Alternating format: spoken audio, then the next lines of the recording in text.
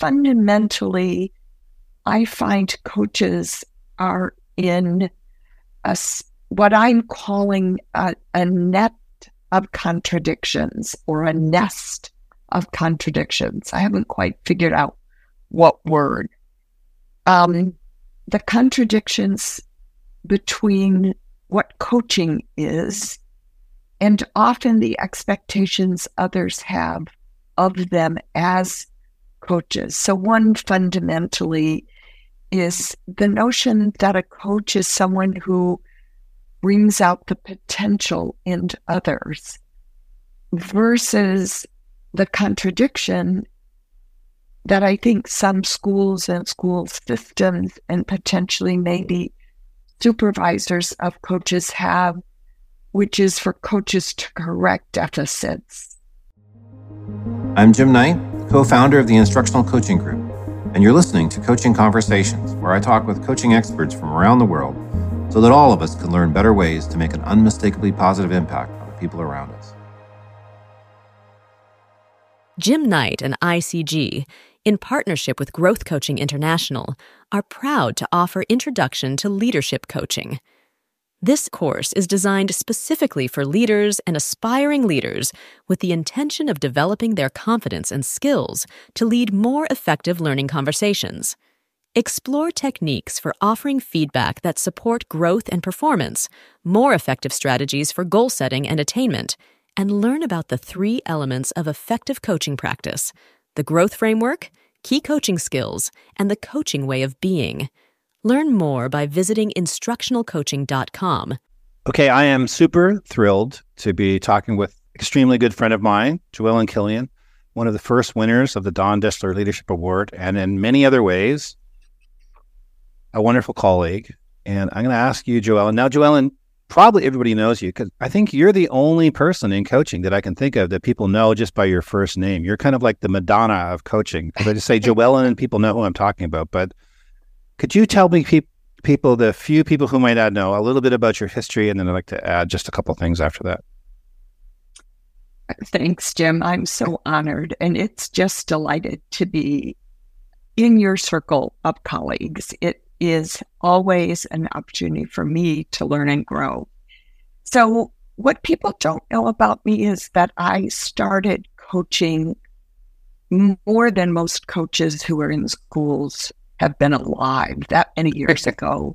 I was a high school teacher, and my principal came to me and said, "Would you like to coach?" And I thought he meant track. And he really meant to fix the broken teachers at that time, which was not the kind of job any coach wants.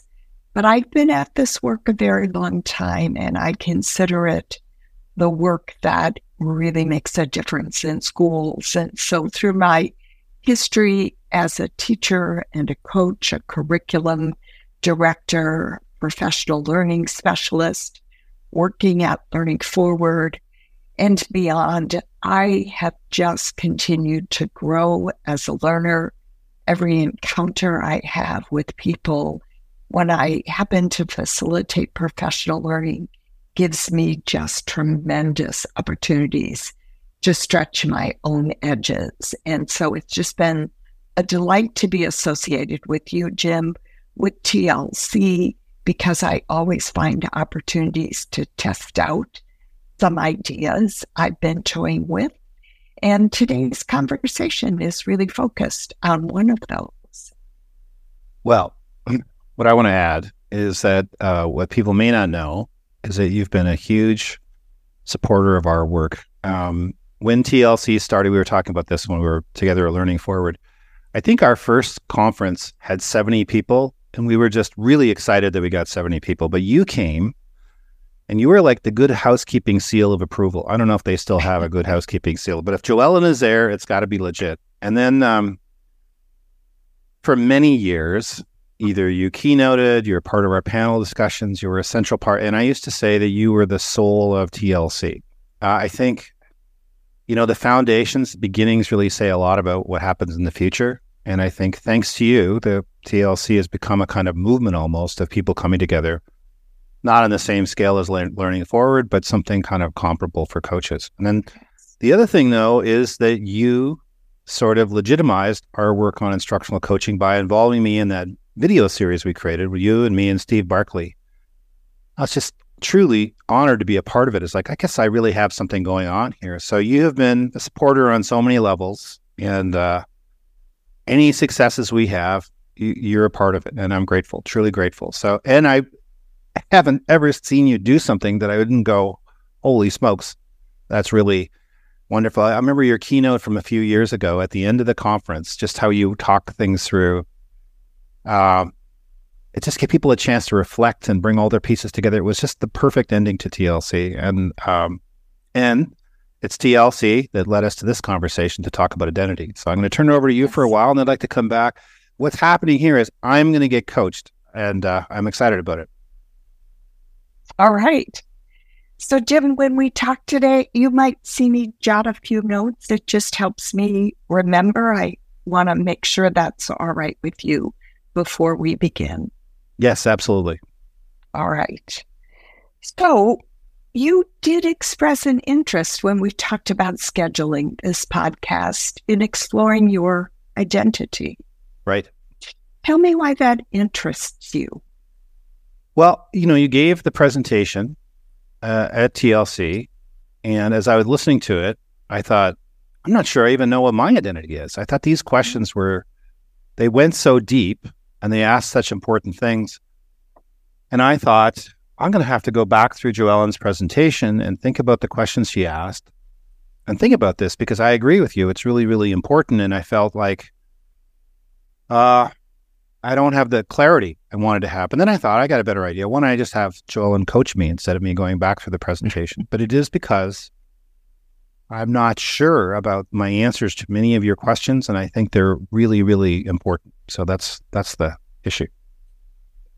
Exploring identity is important, and I'm delighted that you're eager to do that. People define identity in so many ways, some complex, some simple. A simple way that I define it is that it's how we define ourselves. It's the attributes, characteristics, the experiences that we use to define ourselves. And those definitions, I think, emerge from the experiences we have, from our background, our families, our culture, and our beliefs, which are really shaped by all of those various experiences that we have. How would you define yourself, Jim? As a quick answer to the question, how would I define identity? I would say I'm a work in progress. And I see that as a good thing. I think I don't think there's an end point. And that I'm especially a work in progress in how I love the people closest to me, and then also, do as much good as I can in the world, given the time I've got left. I think the most important thing is loving the people closest to you, and I've still got a lot to learn. I don't think I've really been. That hasn't been one of my blazing successes, but I think that's it. I think that there is a true way for me to live. I am wired, and it's like there's a melody of a song, and I'm trying to live in a way where I can sing in harmony, but I'm off key a lot. But I'm a little more in harmony now than I was 10 years ago, and I hope that next year I'll be a little bit closer. I'm trying to sing the song of who I am. But that means, when I miss the note, and that is the way I sing, it's off key all the time. But when I miss a note, it just means I there's learning I still have to do. That's how I see it. I do feel it's not ever going to be achieved or reached, but I think there's a movement closer and closer to that sound, or to that harmony with the way I'm designed or the way I'm wired. talked about a number of actions in your definition. You talked about a work in progress, the fact that you're looking at and always searching for things to learn, that you live in harmony and recognize that that's not always on key. Sometimes it's off key. Those might be great opportunities for learning. You talked about loving the people closest to you. But who are you, Jim? I'm a person who's chosen to live a life as a person of faith, and also a person who thinks everyone has their own journey, and I would never project my journey onto other people. And also I approach that journey of faith with a lot of doubt about whether or not it's true, but every step I've taken has been validated by the changes in me as a person. So I would say I believe you look for good in every other person. If I was to express it the way I personally would express it, and I'm not saying this is language for anybody else, but I think every human being carries within them the image of God. Even the most obnoxious politician you can think of, it's in there somewhere if you look deep enough. And I'm trying, very imperfectly, but better now than in, say, even a year ago, but I'm trying to see the image of God in every person and show it back to them, to show them the good that I see them. And in doing that, I'm trying to be what I would consider the truest version of myself, which is a life embodied in benevolence towards other people, and setting aside self-interest as best I can to put other people first. And to be, completely transparent, that's another one where there's a lot of missed notes. There's a lot of pride, sometimes envy, sometimes just laziness. And there's all kinds of ways the self gets in the way. But I feel like I can't do better than my best, and I'm doing better now than I was. And, the journey is good, and I'm on the right track. And sometimes, and maybe this is a little tangential, but sometimes the learning is really, really hard. I said sometimes the most important learning you have in life is when you realize a lot of your assumptions about who you are and what you do are not true. And when you realize that the person you thought you were is not who you are, that's a hard thing to go through. But I think to live in a dreamland about who you are and not face those things is not the option I want. I want to be clear on where you. You mentioned your journey. Right. Living in alignment with what you hold to be true, being validated and validating others' experiences, looking for the good, recognizing occasionally that there's some doubt that you carry. I wonder if you could tell me a story about when you felt that you were not living the life that represents who you are. Just an experience that you might have had that might manifest that contradiction that you were experiencing. Yeah. I'm going to put my whole life out in here for public display, but I would say in my marriage that I have a tendency to be a grumpy old man. And I even did a little thing for a while, Joellen, called my grumpy journal, where I kept track of every time I was grumpy. I could fill that book up in no time at all. Waiting in line at the grocery store, waiting for the person to check me into the doctor's office, in traffic. Traffic was a biggie, but it came to my realization. I came to believe that I want the most important person in my life to feel completely supported and psychologically safe with me. And I thought, if I'm grumpy about every little thing that bothers me, I'm not doing that. I'm not actually being a loving husband. And I think your partner should feel, oh, he has my best interest at heart, and and I'm safe with him, and I can go to him with anything. And I have it, John Gottman talks about the stress-reducing conversation, letting your partner have a stress-reducing conversation. Just let them tell them about all the stresses that they have. My idea of a stress-reducing conversation, not to have that conversation. So I kind of try to stop it as quick as possible. And I used to stop it through frustration.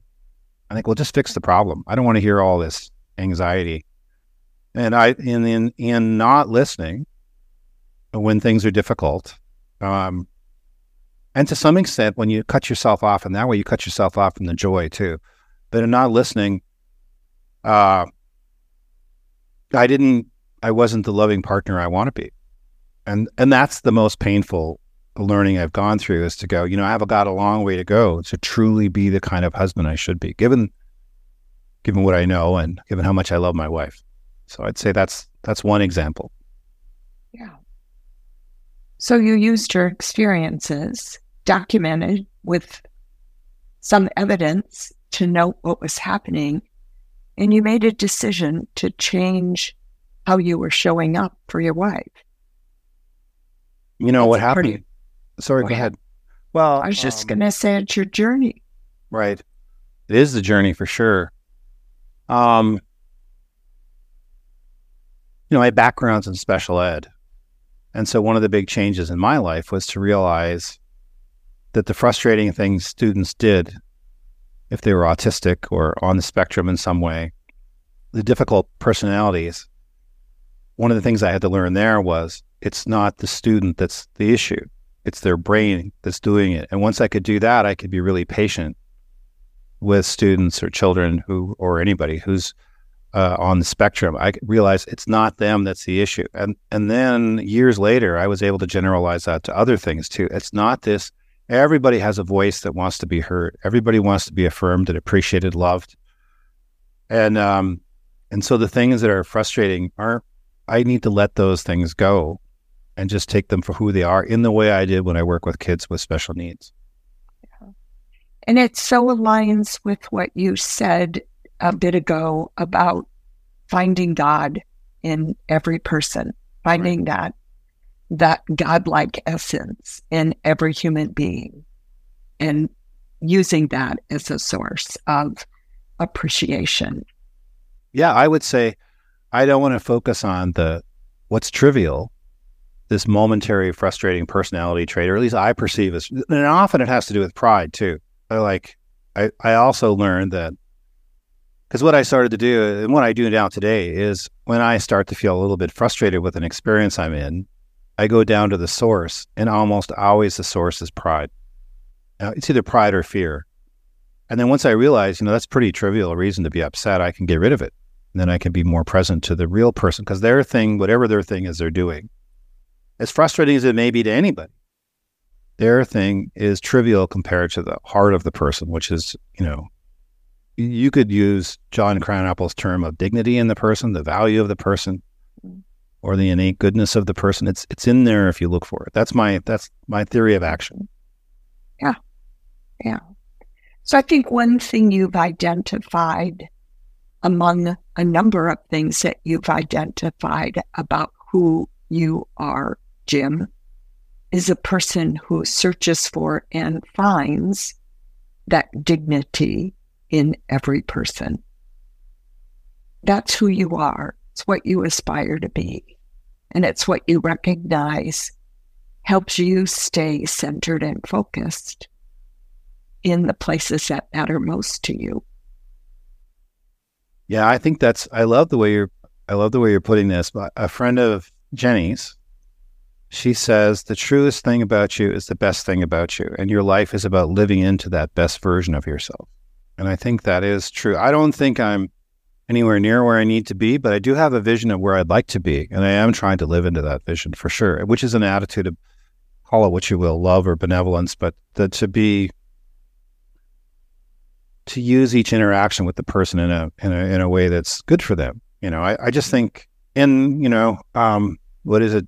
Archbishop Desmond Tutu said something like, that's our greatest joy in life, when we can live that kind of life where we engage our will for the good of others. Yeah. Jim, some people claim, and I'm curious what you think about this in relationship to you. Some people claim to have two sides. A way they are at home in their personal life with their family, their loved ones, and maybe with their non-work friends. And to have a professional side, a way they show up with their colleagues, their clients, their employees. I wonder what you think about that as it relates to who you are. I don't think I'm much different in either place. And I think the way I am at home and the way I work professionally are equally as flawed. I really don't think there's a difference. I don't think there's ever been a difference. I think maybe as a younger person, I was concerned about projecting an image. But now I figure, heck, I'm 68. Like, this is how I see it. Like this whole conversation, probably 30 years ago, I wouldn't have wanted to have this conversation about all my flaws as a husband and parent and so forth. But what I would say is the reward system in my life for work and the reward system in my life for loving the people closest to us, closest to me, is different. So it's very easy for me to, write something and be satisfied that I've done the work and give a presentation and get feedback. I can do my work, and it's kind of in a controlled environment. I'm the one writing the article, or I'm the one giving the presentation. Whereas at home,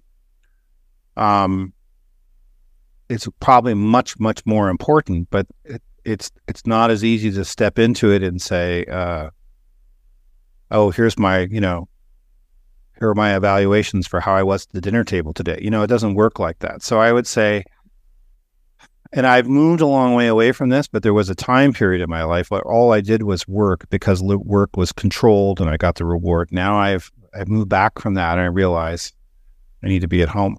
In terms of personality, I don't know. It'd be interesting to get Jenny's take on this, but I don't think I'm much different. I probably have more energy when I'm consulting and presenting than when I'm at home.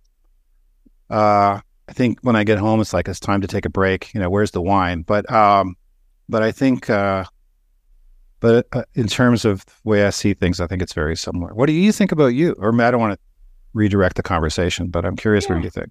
I want to stay focused on you, if that's okay. That's good.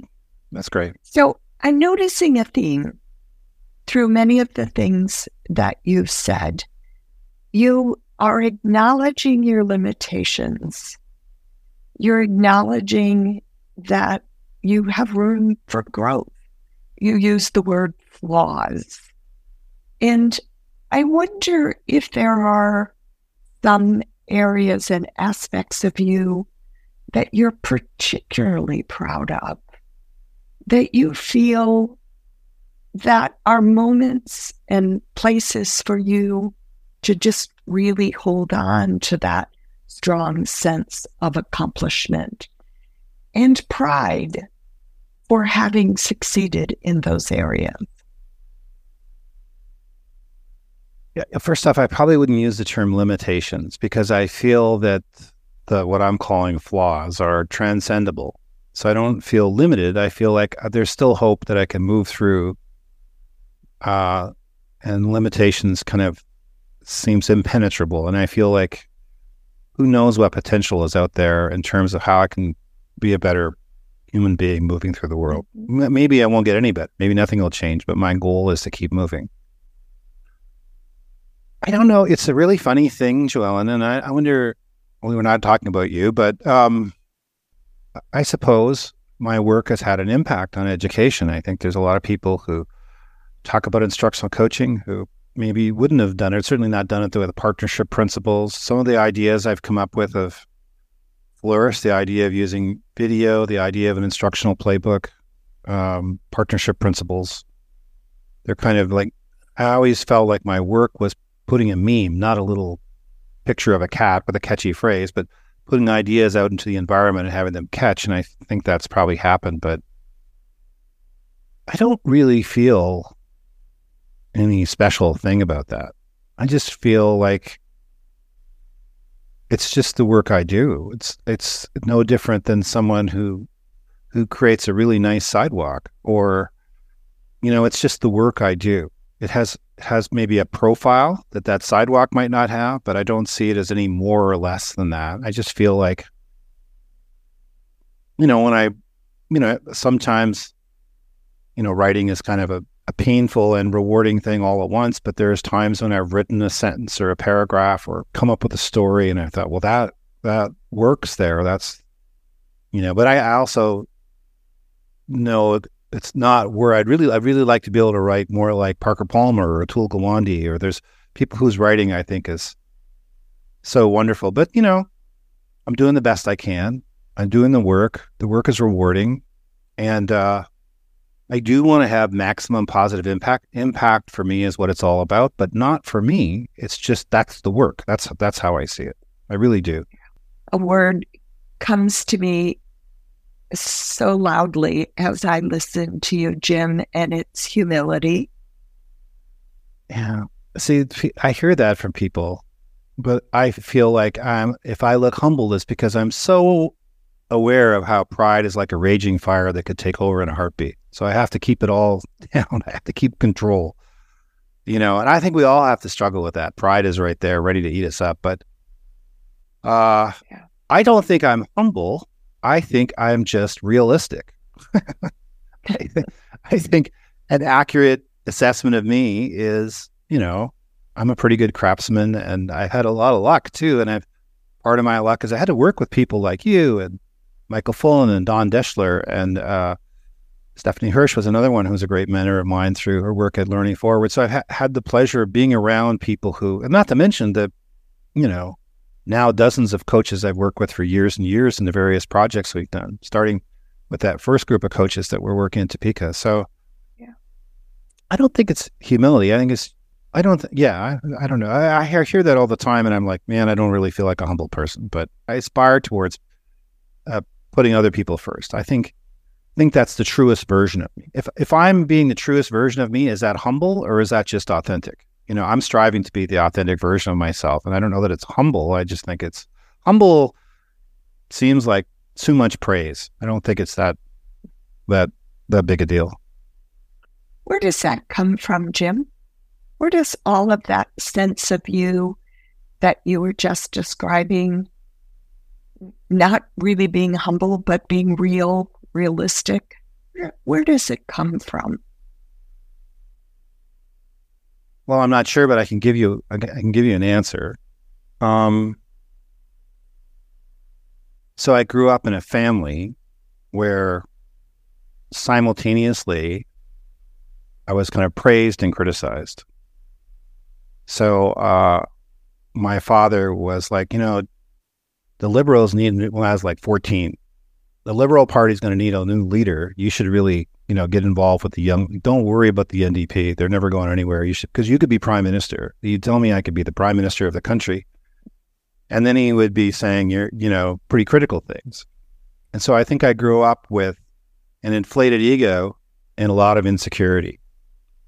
And so as my journey, the most important thing that happened to me probably in my whole development as a human being was when I lived in the Rockies in Canada, in Banff and Jasper, is to climb the mountains. There was something about the physical action of climbing the mountain and getting to the top. When I first went to university, I was a terrible student. When I came back, I got a Social Science Humanities Research Council grant, which is a pretty hard to get grant for my doctorate. And so I went from being a terrible student to a good student. So I think I've always wrestled with those two things. And as I've gotten older, I'm able to see that the self isn't the most important part. The most important part is, I guess, that being a good to other people. But and the thing is, I haven't been really great at it. Just realistically, I'm still a long ways away from where I'd like to be. But I know what my goal is. I know what my vision is. And over time, I'm getting a better picture of myself. of what I do. Tell me about that vision.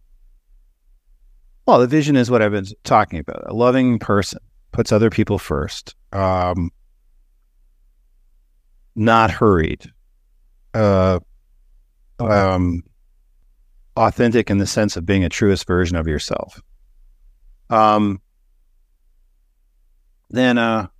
it's that I think, I would say that I help people realize their potential. So if there were an opportunity for someone to introduce you, Jim, not by the accolades of your academic credentials, not by the titles of the books, not by the name of the organization you run, not by the number of sessions and keynotes you have facilitated, what would be the 5 things you would want that person to say about you? I think you've just said a couple of them to me, and just want to hear what those 5 things would be again. Well, honestly, all those things you listed first don't matter that much to me. They really don't. I mean, I'm glad they happened, and there was a time when it was more important. I feel I'm part of something bigger. I think I work with look at the Teaching, Learning, Coaching Conference, the TLC conference we just put on. I had very little to do with it. And this group of people came together and they made it happen. And I wonder if you feel the same way, but I feel almost like when I'm doing things right, the book almost writes itself. I just sort of let it go. Other times it's real hard work, but to some extent, I feel like I'm part of something bigger. And I'm fortunate to be a part of that something bigger. So those things don't matter to me. I just feel like I could just have easily had been teaching English. So I would say 5 things: that I'm a learner, person getting better at being loving, and then areas I still want to work on are I focus on the most important things and I don't rush through them. I'm present to other people. I'm not in a hurry. And by knowing my priorities, I'm able to, steer clear of rushing through what I'm doing. I'm focused on the most important things and I'm doing the best I can. Yeah. It's lovely. It's a lovely summary of who you are.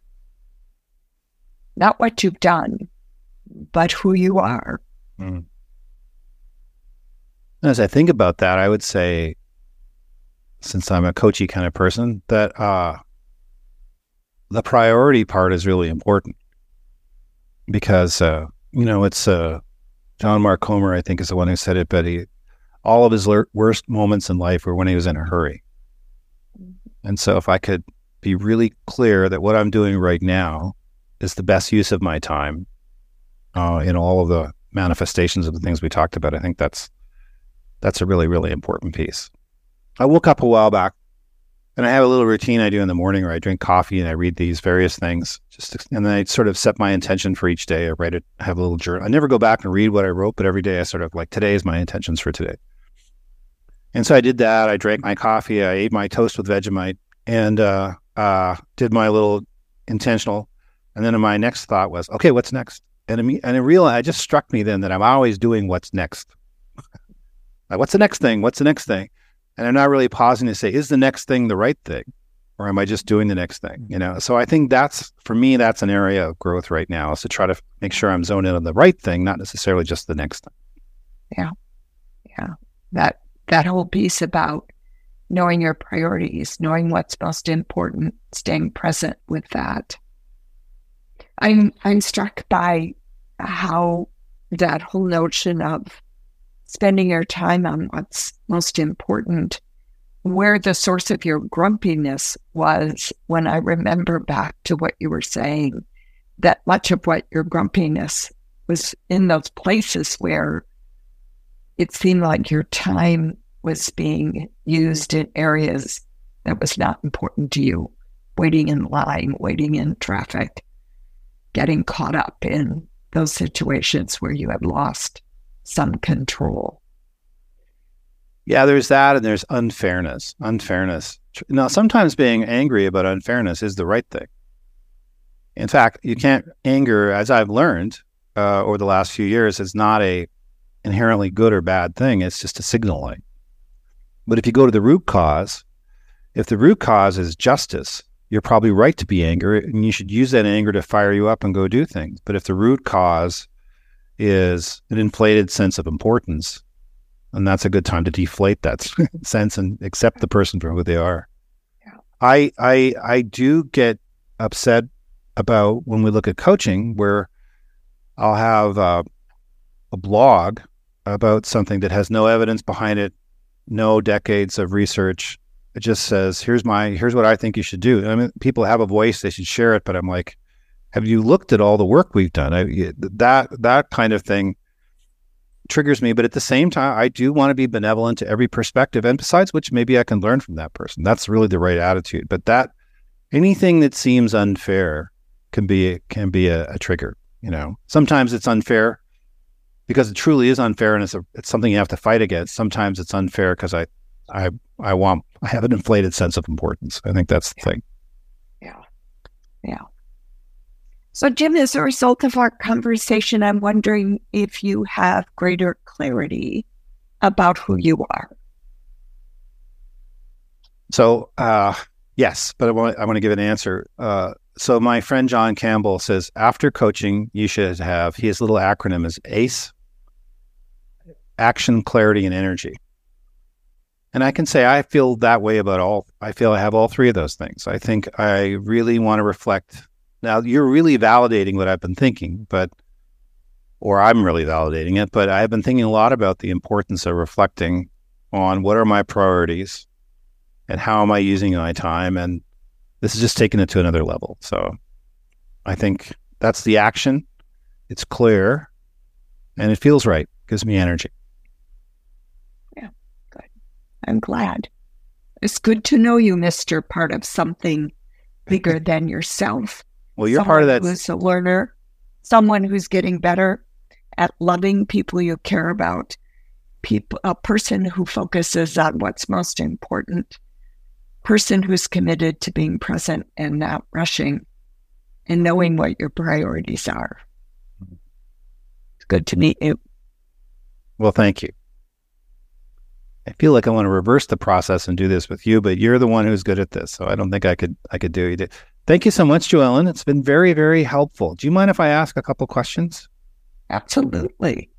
So, do you have any thoughts about the conversation before we move on? Anything you want to say kind of in transition to the next couple questions? I would process more before I jumped into answering. I love that you were willing to explore. I love that you, love is not an appropriate term to use. I appreciate your exploration and taking time to do that. I appreciate when I used a word that didn't settle well, that you jumped on it. I thank you for that. Sometimes people don't feel comfortable, and you did that, and I was really appreciative. So thanks. When you are asking me questions, as I was talking, were you planning the next question, or were you waiting till I finished to pick the next question? How did you process? Or was it some combination? What was sort of the mental process you were doing as you were coaching? If you don't mind me asking. I have two questions on paper that I thought a lot about, that I thought might get us started. It was the first one about your interest in exploring identity and who are you?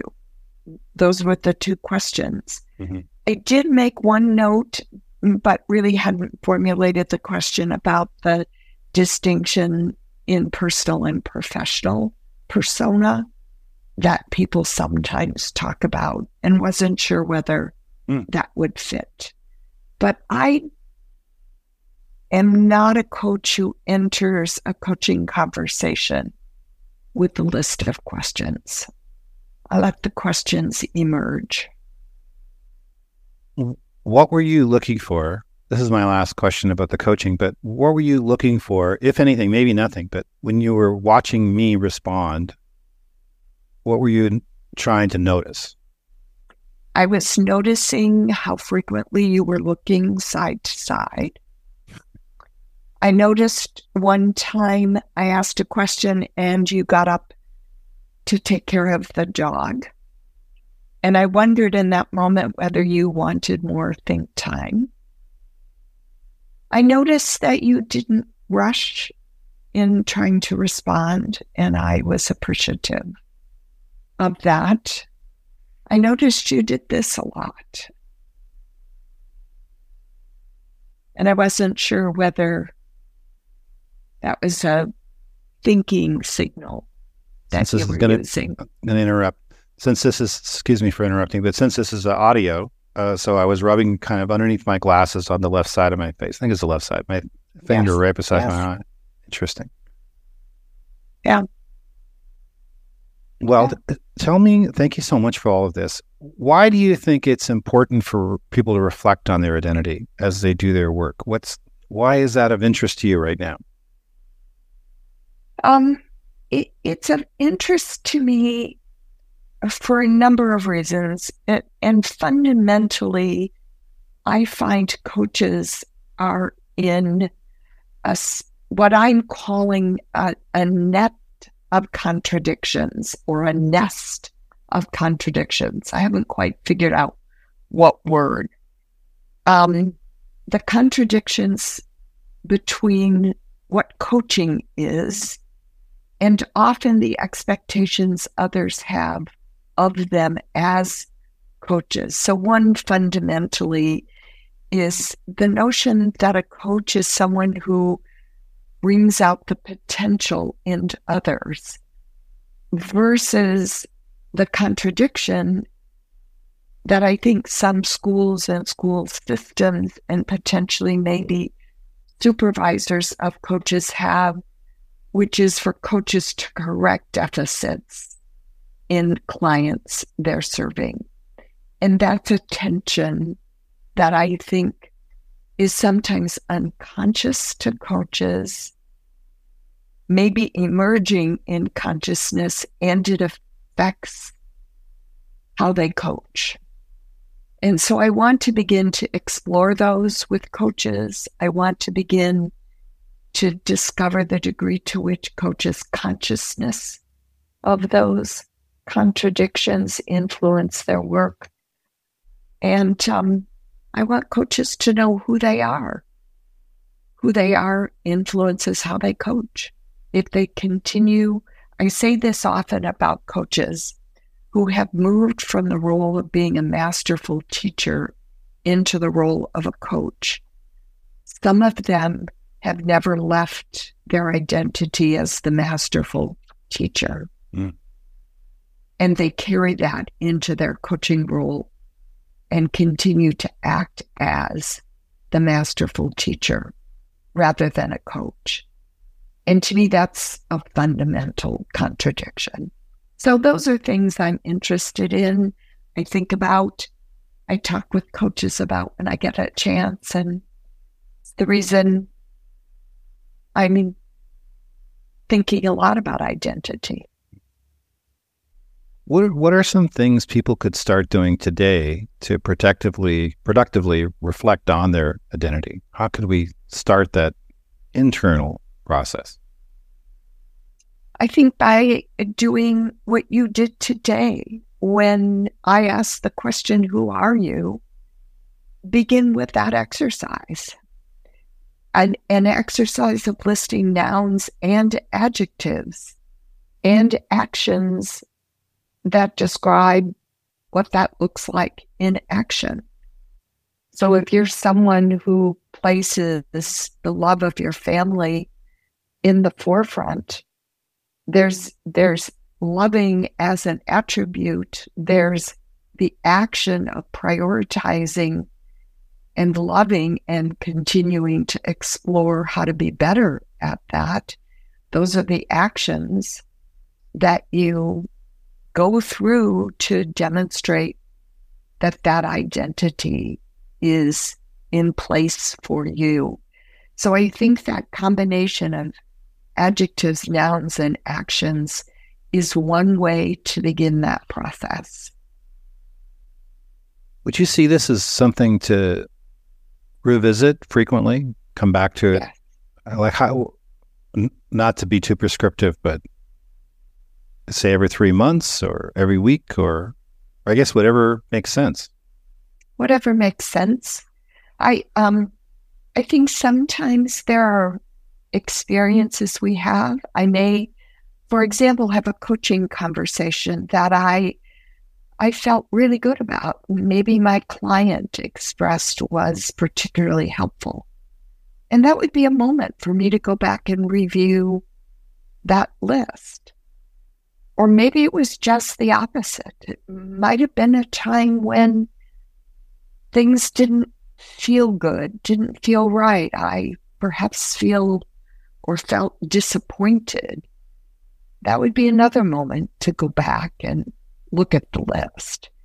So while it's useful to set some schedule and go back and do it, I think there's also those moments in time that are good opportunities. So we shouldn't be restricted by a calendar, but being driven by using those experiences to clarify and continue to learn about who we are. Yeah, Jenny has a phrase, follow the tears. But what I hear you saying is explore the moment. In solution-focused coaching, they have this activity of the shining moment. And you describe one moment where everything's going great and your coach listens to you and says, what I hear you saying is this. Is that right? That this is a strength of yours? Well, if you were to live that strength out even more. But I think using that kind of activity in other ways could be really, really profitable. That's really worth thinking about, especially intense moments, intensely positive, intensely negative. That sounds great. Yeah. Hopefully I have more positive than negative. Anything else you want to share about this? Go ahead. Oh, I was just going to say the sorries and the prouds. That's great. Yeah. Both are opportunities for learning. So Jenny mentioned the tears. Those might be the moments associated with the sorries. And the prouds are those shiny moments. Right. Right. Anything else you'd like to add, Joellen? That's it for now, Jim. Well, I'm very grateful. You've ruined my night now. I'm going to be reflecting on who I am and what my actions say, but actually not at all. It's been really, really helpful. And, there's a book called A Sense of Where You Are. And it's, I forget the author's name. He's a great journalist. It's about Bill Bradley when he was a college basketball player. And that introduced the idea of proprioception. Proprioception is where Bradley could be anywhere on the court, turned away from the hoop and still shoot the ball through the hoop. He knew where he was all the time. And I've always felt it's not one of my strengths, that proprioception, in terms of identity. So I feel like you've given me a little more awareness through this process, or this process as you led it has helped me with that. And I'm really grateful. Not that I'm going to hit the hoops, but I feel like I have a better sense of who I am. So yeah. I'm grateful.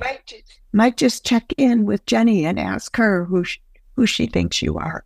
Yeah. That's a bold move. No, it's this week is going pretty well, so we'll see how it goes. All right. Pick a good week. Right. Thanks, Joellen. I'm so grateful. Thanks, Jim. It's been a delight.